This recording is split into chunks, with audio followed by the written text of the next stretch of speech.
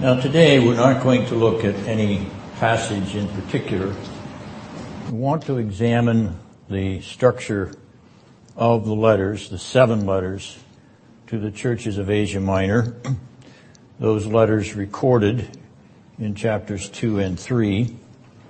And as we examine that structure, we want to look for apparent symmetries and recursions and other reflections which may be parallel, so that we have an understanding of what the form and style of the letters is.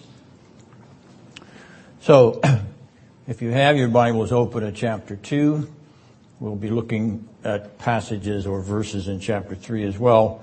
And I'm actually going to have you read out some of these verses as we go, so when I call your name, just go ahead and read what we're looking for at that particular point. And is anybody hesitant and doesn't want to be called on to read? Just let me know. I'll pass you by. All right. This is good. You don't want anything to pass you by, particularly the riches of the grace of Christ. All right. Clyde, can I have you read the first part of verse 1 of chapter 2? To the angel of the church in Ephesus write. Good, thank you. All right, now keep what you heard in mind, and let's look at verse 8. And Randy, could you read verse 8, just as far as Clyde read verse 1? To the angel of the church of Smyrna write. Very good, thank you. That's pronounced Smyrna. And next, Art, verse 12. And to the angel of the church at Pergamum write. Thank you. And Marge, verse 18. And to the angel of the church in Thyatira write. Very good, thank you. And now over to chapter 3, verse 1. Loretta, verse 1. And to the angel of the church in Sardis write. Very good. And Ben, verse 7. And to the angel of the church in Philadelphia write. And finally, Elisa, verse 14 of chapter 3. Very good. All right, now you will notice that the formula was regular in almost each case. The only variation was what? The name of the church. So to the angel of X, and then fill in the X blank with the name of the church. Now this pattern of beginning with Ephesus and then going north to Smyrna and Pergamon, and then from Pergamon south to Thyatira, Sardis, and Philadelphia, Laodicea, we've noted before, it's that kind of irregular geographical circuit, almost like a circle. But the pattern, which has been consistent since we read it initially in verse 11 of chapter 1, is now going to be accompanied by an epistle. So an epistle is coming to those in this circuit. If in fact Ramsey's suggestion that it was a courier route or a courier circuit is correct, that's debated.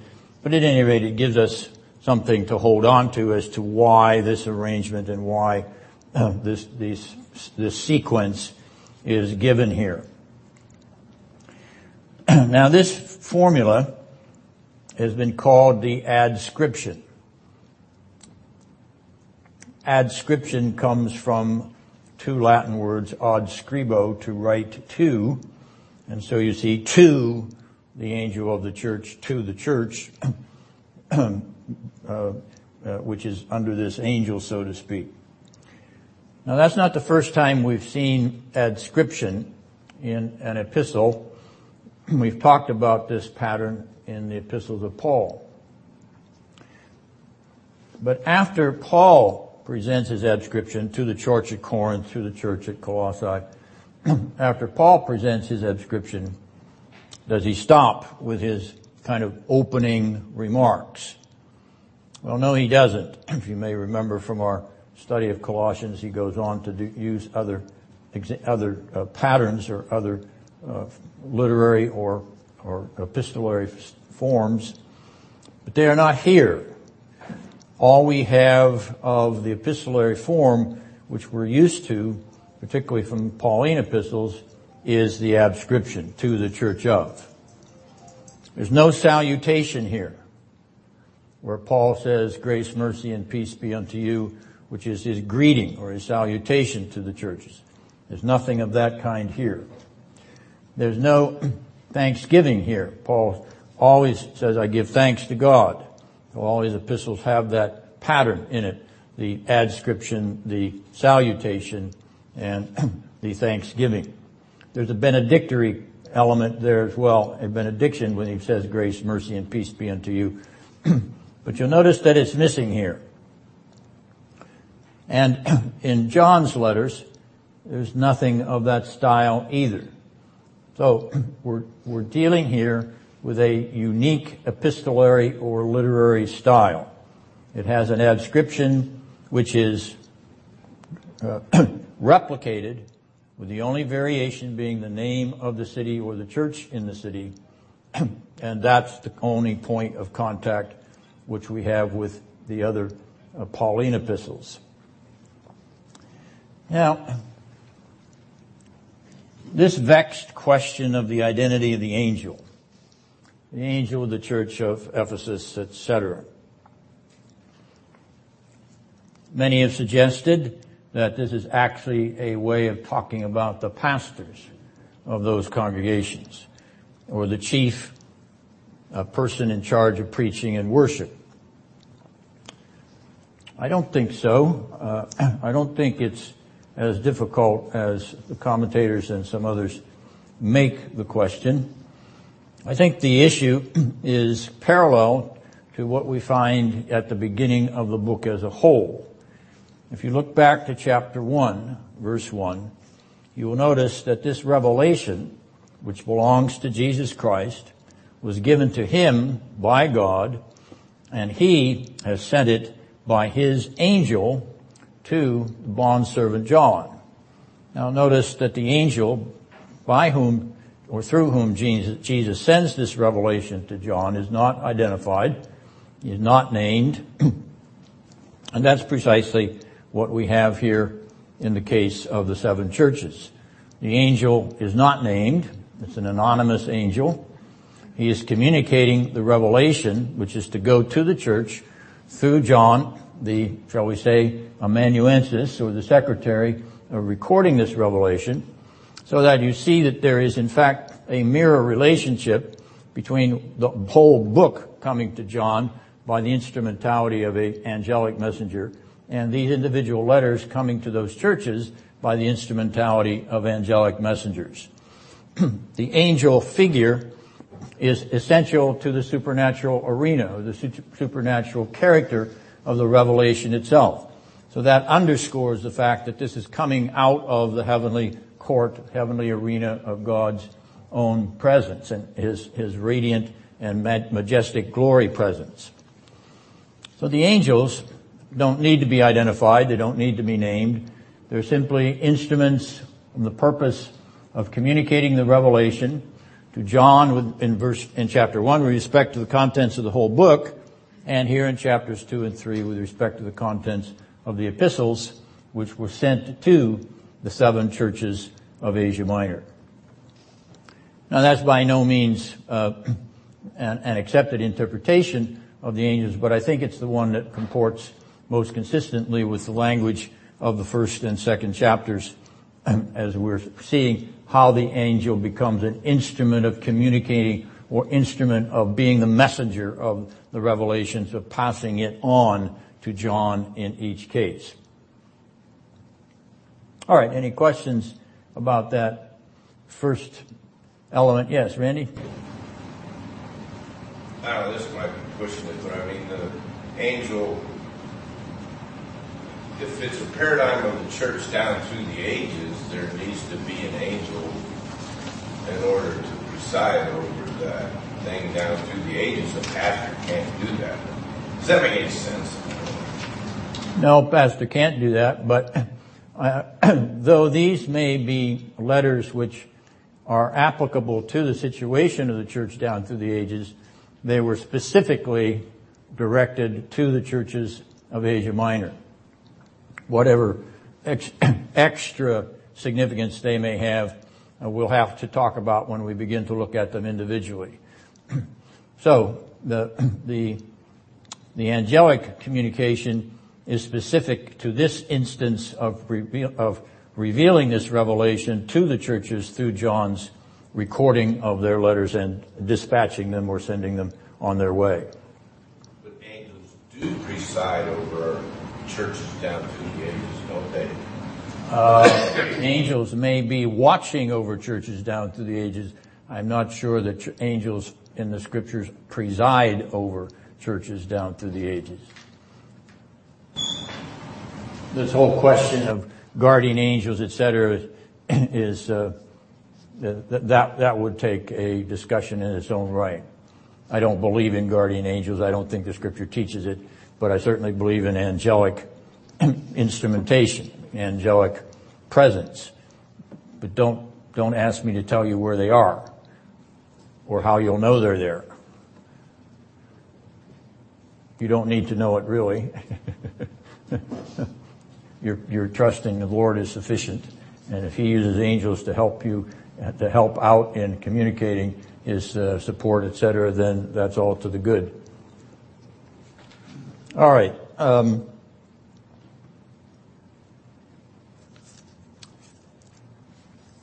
There is a phrase in verse 20 of chapter 1 which indicates that we're dealing here with a bit of a, notice the word mystery. For the 7 stars are the angels of the 7 churches, as that verse indicates.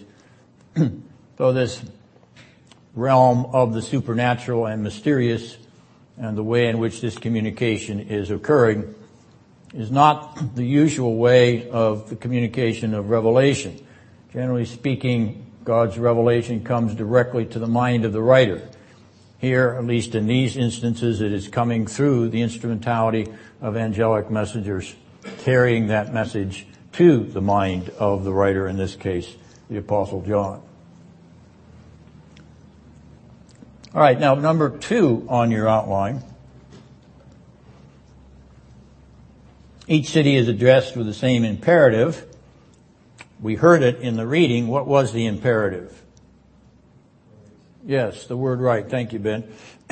Each phrase, to the church of, is followed by the imperative right.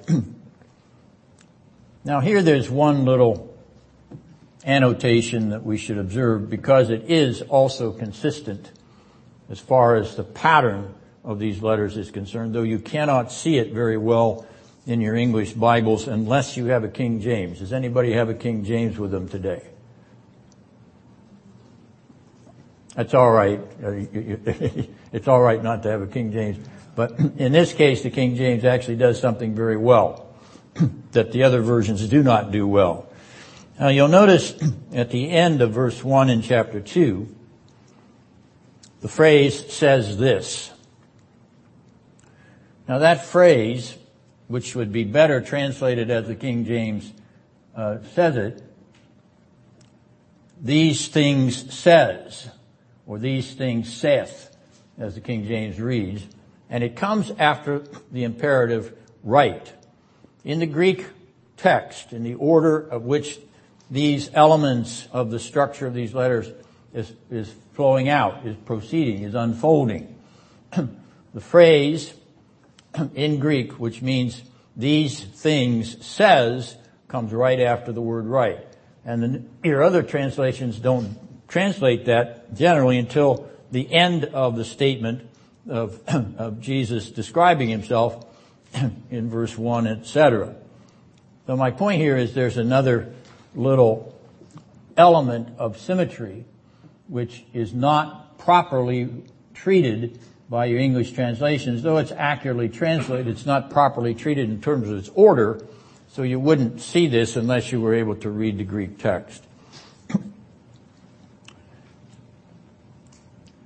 All right, now, the most interesting part of this structure, this study of the structure, is the identification of the speaker himself. Now, we wanted to see how he does it in each case to the church. So, after the word right in verse 1, I'm going to ask Terry to read the rest of verse 1 of chapter 2. The one who holds the 7 stars in his right hand, the one who walks among the 7 golden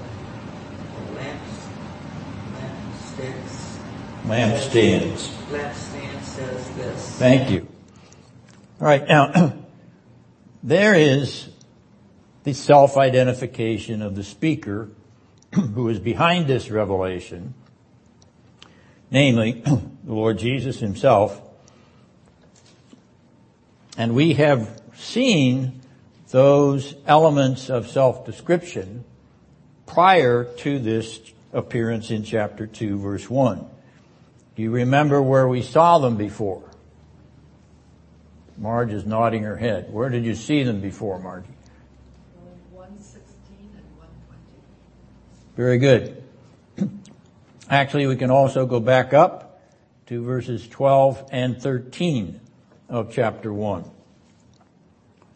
So, the way that the communicator or the speaker is identifying himself is in terms of which he's already been identified to John himself. This repetition or duplication is significant. Now, as a footnote here, the identifications will vary. Unlike the adscription, which doesn't vary except for the name of the location, the self-identification phrases will vary. And the question to raise is, why do they vary? What is the significance of the variation of the way in which Jesus identifies himself to each of the 7 churches? Does it have something to do with the uniqueness of that church or its background? That intrigues me, and it is something that I want to spend some time thinking about during the summer break. But at any rate, you have a difference. You have a significant variation, as we will see. We're going to read through all of these. We have a significant variation. The question is, why are those particular attributes or descriptions, in this case, the one who has the 7 stars in his right hand, who walks among the 7 golden lampstands, why is that the description that he uses for Ephesus? It's okay to ask questions like that. Whether the answers are satisfactory, that's another matter, but it's okay to ask questions like that. All right, now, as we turn to the next adscription, which was in verse 8 of chapter 2,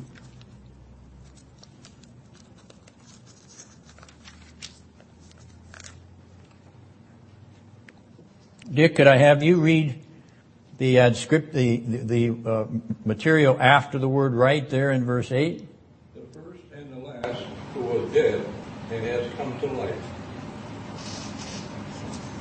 Now, once again, that's not the first time we've read those words in this book.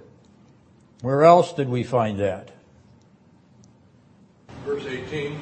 Verse 18 of chapter 1. And also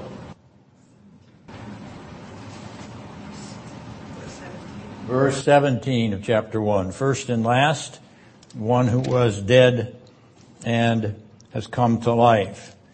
All right, so with respect to Smyrna, there is reference once again to this protological and eschatological paradigm and to the dead one now alive from the dead. Is that something peculiar to Smyrna's past, Smyrna's story? Once again, we want to struggle with that. I'm going to try to struggle with that over the summer. Now, Sandy, how about the self-description in verse 12?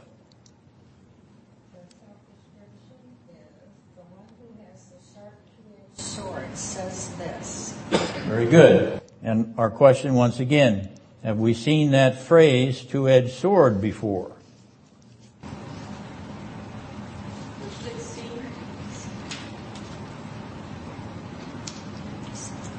Verse 16 of chapter 1, yes. All right, now you're getting a pattern, aren't you? We've seen in 3 of these instances that we're being referred by the self-descriptors, character or characterization, back to the first chapter. All right? Now, in verse 18, Cheryl, what do we have with respect to the self-description in verse 18? The words of the Son of God, who has eyes like flame of fire, and whose feet are like burnished bronze. And where have we seen that before? Chapter 1, verse 14, 15. His feet were like... Yeah, 14 and 15. Right, very good. All right. Now, Robert, to chapter 3, verse 1. Read the self-description, please. The words of him who has the 7 spirits of God and the 7 stars. Now, where have we seen that before?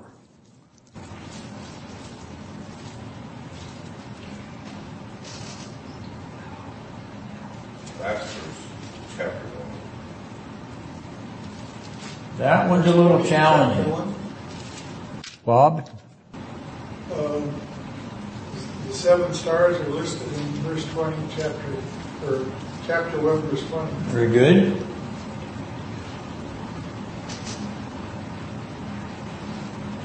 What about the 7 spirits?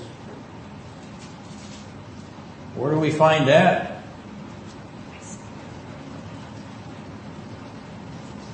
Even the commentators miss this one, so many of them. Verse 4. Verse 4, chapter 1. Very good.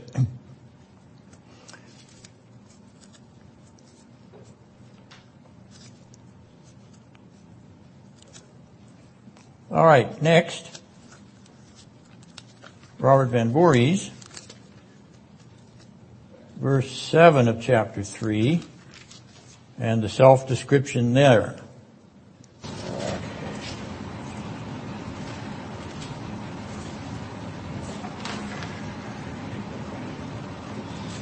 Numbers are small. Okay. Oh. And to the angel of the church in Philadelphia write, the words of the Holy One, the true one, who has the key of David, who opens and no one will shut, who shuts and no one opens. All right, now this is another one which is challenging. Where have we seen any of those phrases before?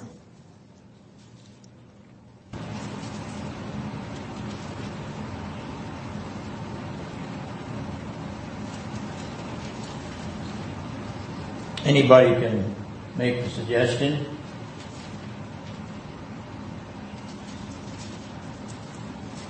Actually, there's only one word there. It's not that some of the other forms do not appear, but there's only one word there that goes back to the self-description of chapter 1. Verse 7. That's the word key, right. Keys of death and Hades or hell is more accurately, should be accurately translated. Chapter 1 verse 18. And finally, to Laodicea, okay, chapter 3 verse 14, the self-description there.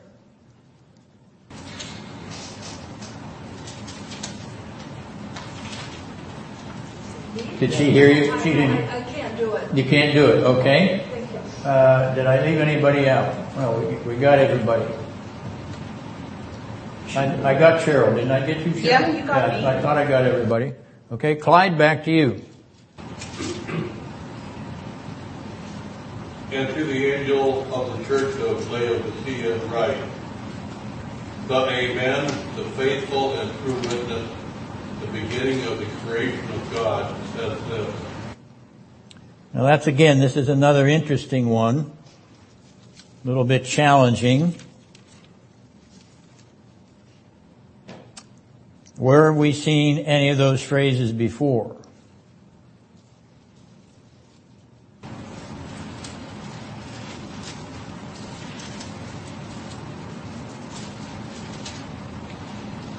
Verse 2, you have true. I didn't hear you, Mark. I was going to pick up witness in verse 2, but maybe not. That's not the same thing. No, I don't think so. Yeah.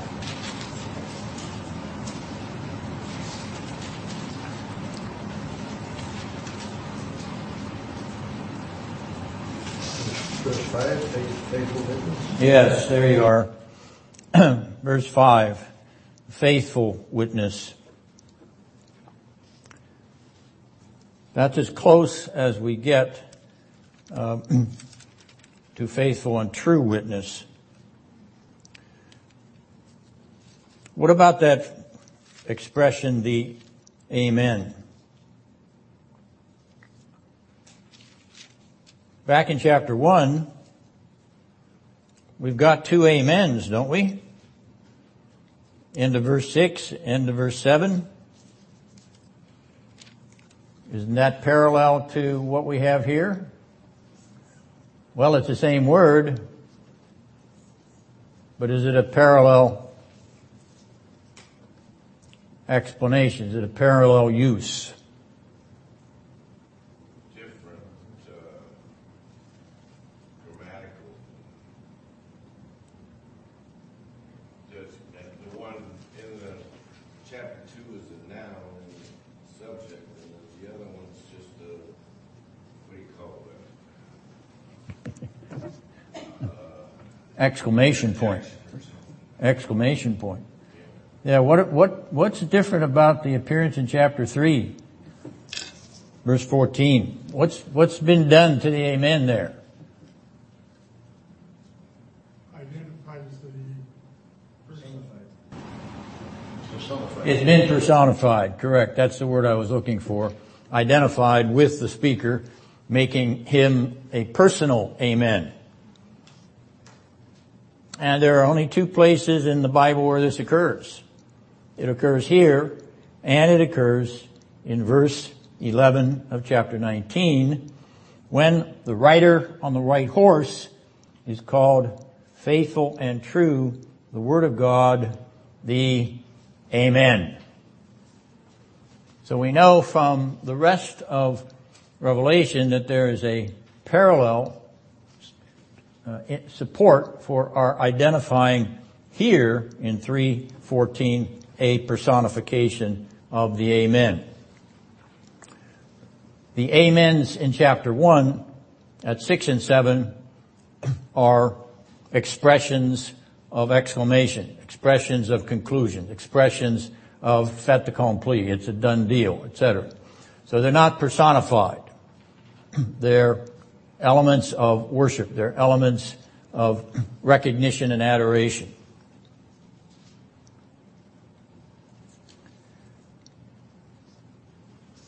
All right, as we step away then from this part of the structural pattern, we notice that there is variation. There is always a self-identification by the speaker, who is our Lord Jesus, the post-resurrection, glorified, ascended, seated at the right hand of glory, Lord Jesus. But he identifies himself in different aspects of what he has already used in chapter 1 with respect to John. He identifies himself with different aspects of his character and his personification as he moves from one church to the other, from one city to the other. Is that theologically or exegetically significant? That's the $64,000 question, and I'll ponder that along with you maybe over the summer months. All right, any question about the point we've reached in our pattern of structuring the 7 letters. All right, over to page 2 of your handout. We've had the adscription. We've had the imperative. We've also had these things say, which is not regularly in the more modern English translations. And we've had the self-identification. What's the next element that we find? I'm going to have you look for a while and scan the letters and see if you can pick out the next element.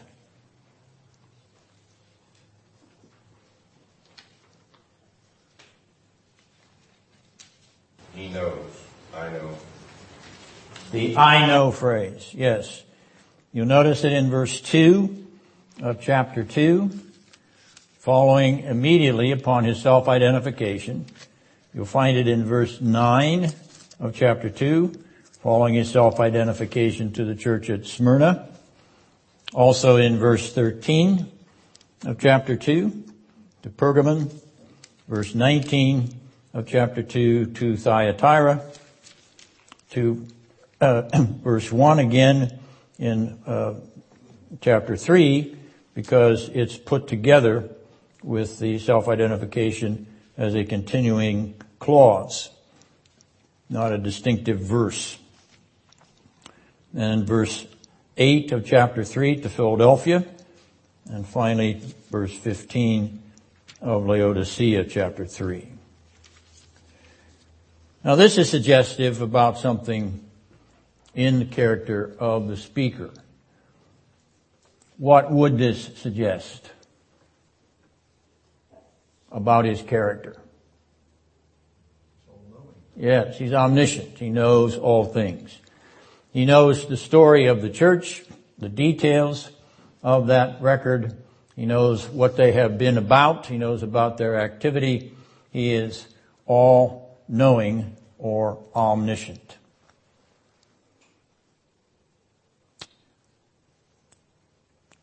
All right, now, the central section of each letter, it is beyond this I know part, begins to develop the most extensive section of each of the letters. Here's where the meat of the letters, or the meat of the message of the letters, is found. Now, we're not going to go into detail. We want to recognize that this is, shall we say, the substantive or meaty part of each of the 7 epistles. But what is present in this meaty part are the details of the city history and details of the church history and activity. A narrative history of the city's story and a narrative history of the church's story.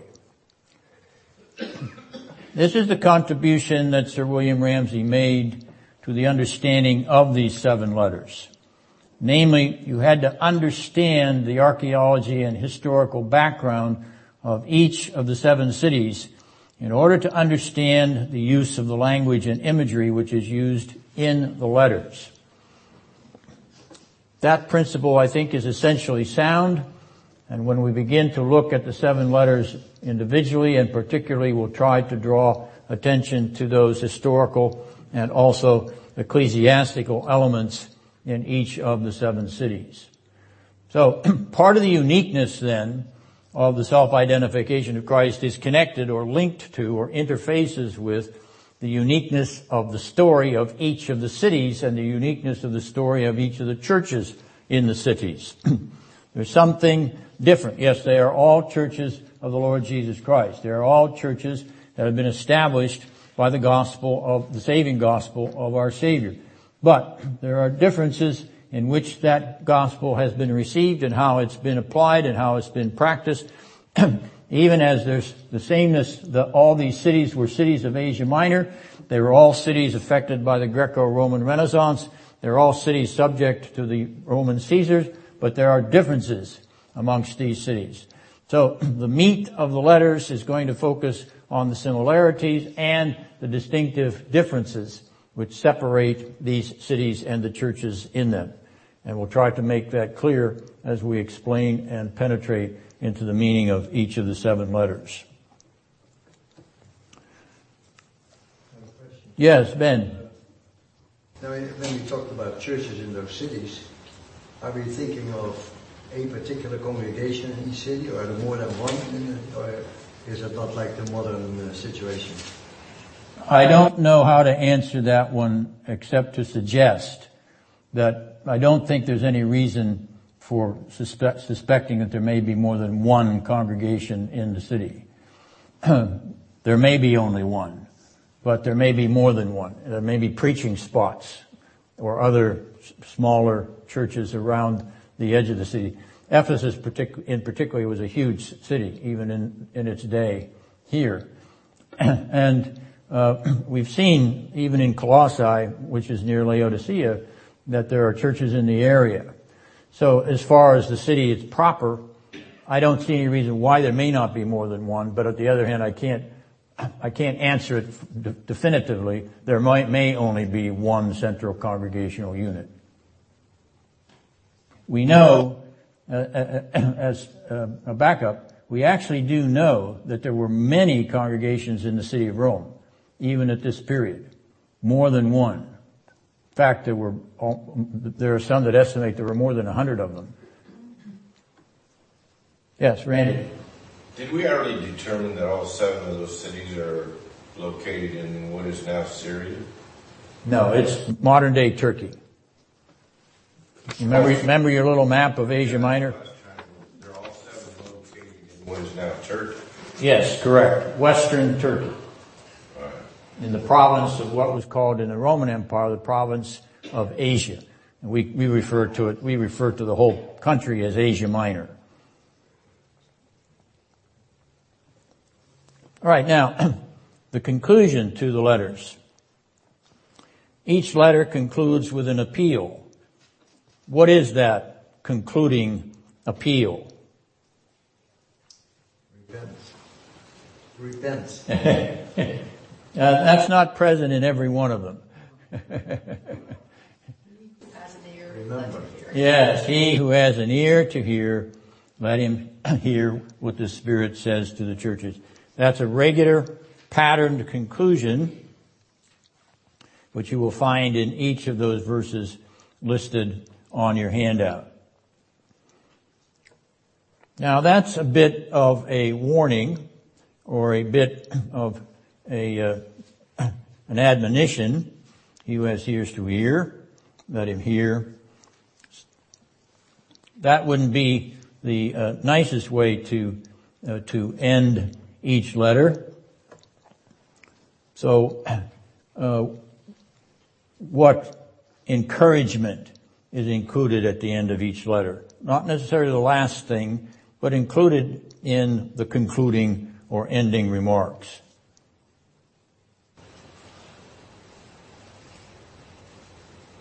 What phrase do you see there at the end, towards the end of every one of them? To him who overcomes. Yes, the overcomers. To him who overcomes. And then there's followed a promise or an acknowledgement of a future blessing. So each letter contains this gracious extension of a promised blessing to eat from the tree of life in the paradise of God in verse 7 of chapter 3. To not be overcome by the second death in verse 11 of chapter 2, and so on.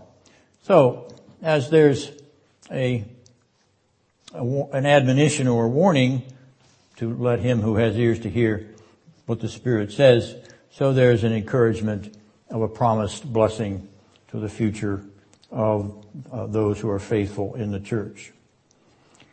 Now this word that is translated overcome in the Greek is a participle. It comes from the Greek word nikao, and that's related to the Greek word Nike, which we translate Nike. Not the proper pronunciation of it, but the Greek pronunciation is Nike. And what does Nike mean? It means victory, as 1 John 5:4 tells you, for the word Nike occurs in 1 John 5:4 and is translated as victory. Run fast. Yeah, that's the reason that the sports goods company took that title. Really? Yes, because it was related to the Greek word for victory. Wow. Does that mean the shoes are victorious? Yuck, yuck. That's what they're advertising. No, that actually was a word which was used in a marathon, the original Greek marathon, when the messenger gave the message of the triumph of the Greek army and fell down dead at the end. So the tradition reads, he said one word and died after having run about 26 miles as we measure it by marathon standards today. But Nike is not fall down dead, and that's the end of the story for the Christian. Nike is an everlasting victory. All right, now there you have set out this very interesting pattern, sevenfold pattern, as you note, leaving out the little, these things says or saith. Sevenfold pattern for 7 churches. Sevenfold pattern for 7 congregations. Sevenfold pattern for 7 cities. Well, I'm not pushing that too far, but the point is the fullness of the revelation which Christ wants to make to the churches of Asia Minor is given completely, plentifully here in 7 types of structural elements to each letter to each of the churches. The variations are adapted to the circumstances and situations of the congregations themselves. This pattern of symmetry and regularity, you can see it very well here. We've already worked on that in these sessions on various other books of the Bible, looking for these patterns of similarity, regularity, reflection, reverse imaging, etc. So here you come in, you encounter it again in a place where you wouldn't necessarily expect it, in 7 written letters.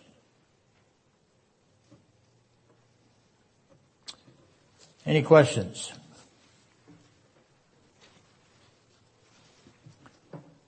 That's all I have for this session. I'll take any question about anything else you may have of related interest. We have a few minutes before you can go to get your refreshments.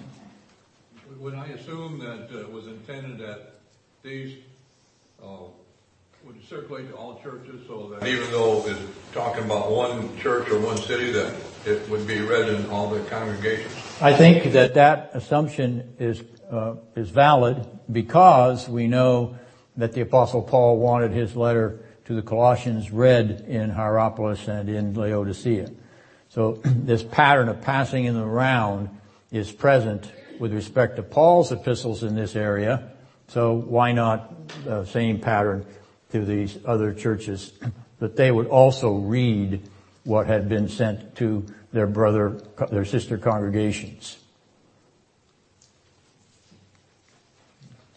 That is one reason why the scriptures were gathered into codices and papyri and so on. They were put together so that others could read the same thing that had been sent to a particular congregation. So that we get copies starting to spread around. And finally, by the end of the 1st century, we've got a complete New Testament codex. Or by very early into the 2nd century, we've got a complete codex. I think it's complete by the end of the 1st century, but I don't have a copy from it. We do have a copy of a very early manuscript that dates about 150. It's almost complete New Testament.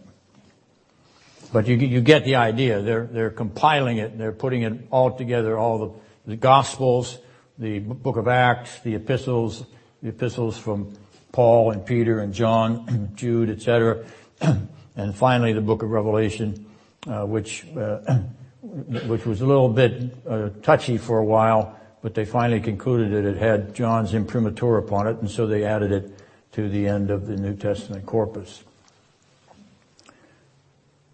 It's important to your faith that what you have here was gathered and put together and preserved. Now, God superintended the process, as our confession indicates, but nonetheless, He needed a lot of work and a lot of copiers to do so. Remember, this is not Xerox material. They don't copy this off and then send it off. You don't send it by fax. You have to print this out by hand. You have to write it out by hand. And the preservation of some of those manuscripts, particularly that papyrus manuscript from about 150 or 170 AD, that's remarkable providence. Randy. So when did the redactions kind of begin then, or whatever? Well, what do you mean by redactions? You mean the editing of the Greek text? Yeah, where they started to put in punctuation and things like that, or whatever. Yeah, that comes as that becomes a convention. And the variations, the actual changes in words that are mistakes or additions which shouldn't have been added, that's lower criticism called textual criticism.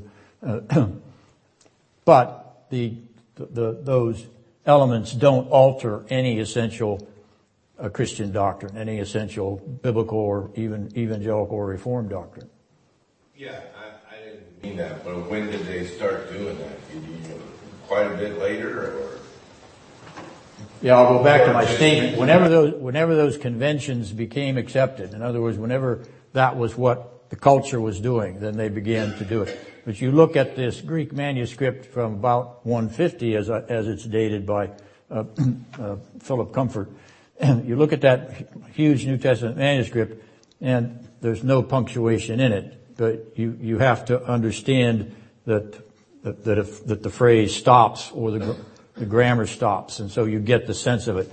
Obviously, you're using a modern version or a modern New Testament Greek text to help you with that, but those conventions became conventional sometime, and I can't answer that particularly with respect. Grammar was what was commonly used throughout the civilization. Yes, before punctuation became a grammatical necessity or grammatical practice. Aristotle and them, they never used any punctuation either. I don't think so. I've never seen an original Greek text of Aristotle and Plato, but they would precede the New Testament. Or Origen, for that matter, either. Yes, Origen has some breaks, so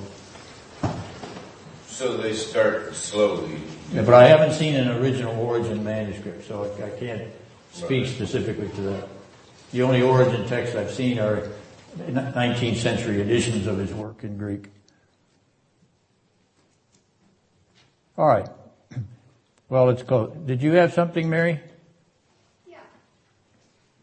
7, as I understand it, is a number of completeness in the Bible. So could it be thought that the letters to the 7 churches could be considered as one unit to the church as a unit throughout the ages and throughout the world? Yes, that's exactly right. So it's a good way of expressing it. Thank you. All right, well, let's close in prayer.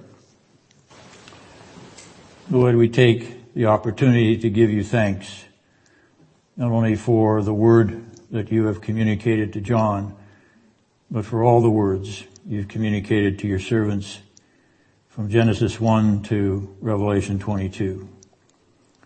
We thank you, Lord, that we are not left to ourselves. You have revealed yourself, disclosed yourself, identified yourself in manifold ways so that we may lay hold of you by faith, trust and love you by grace, above all, enjoy your promised blessings by fruition. We ask, Lord, that you will bless our time through this summer. Will you be with us in strength and in health? Will you encourage our minds and souls with your living word and written word? And we will give you all the praise and the glory through our dear and suffering and risen Savior, the Lord Jesus, your eternally beloved, eternally begotten Son. And we pray in his precious name. Amen.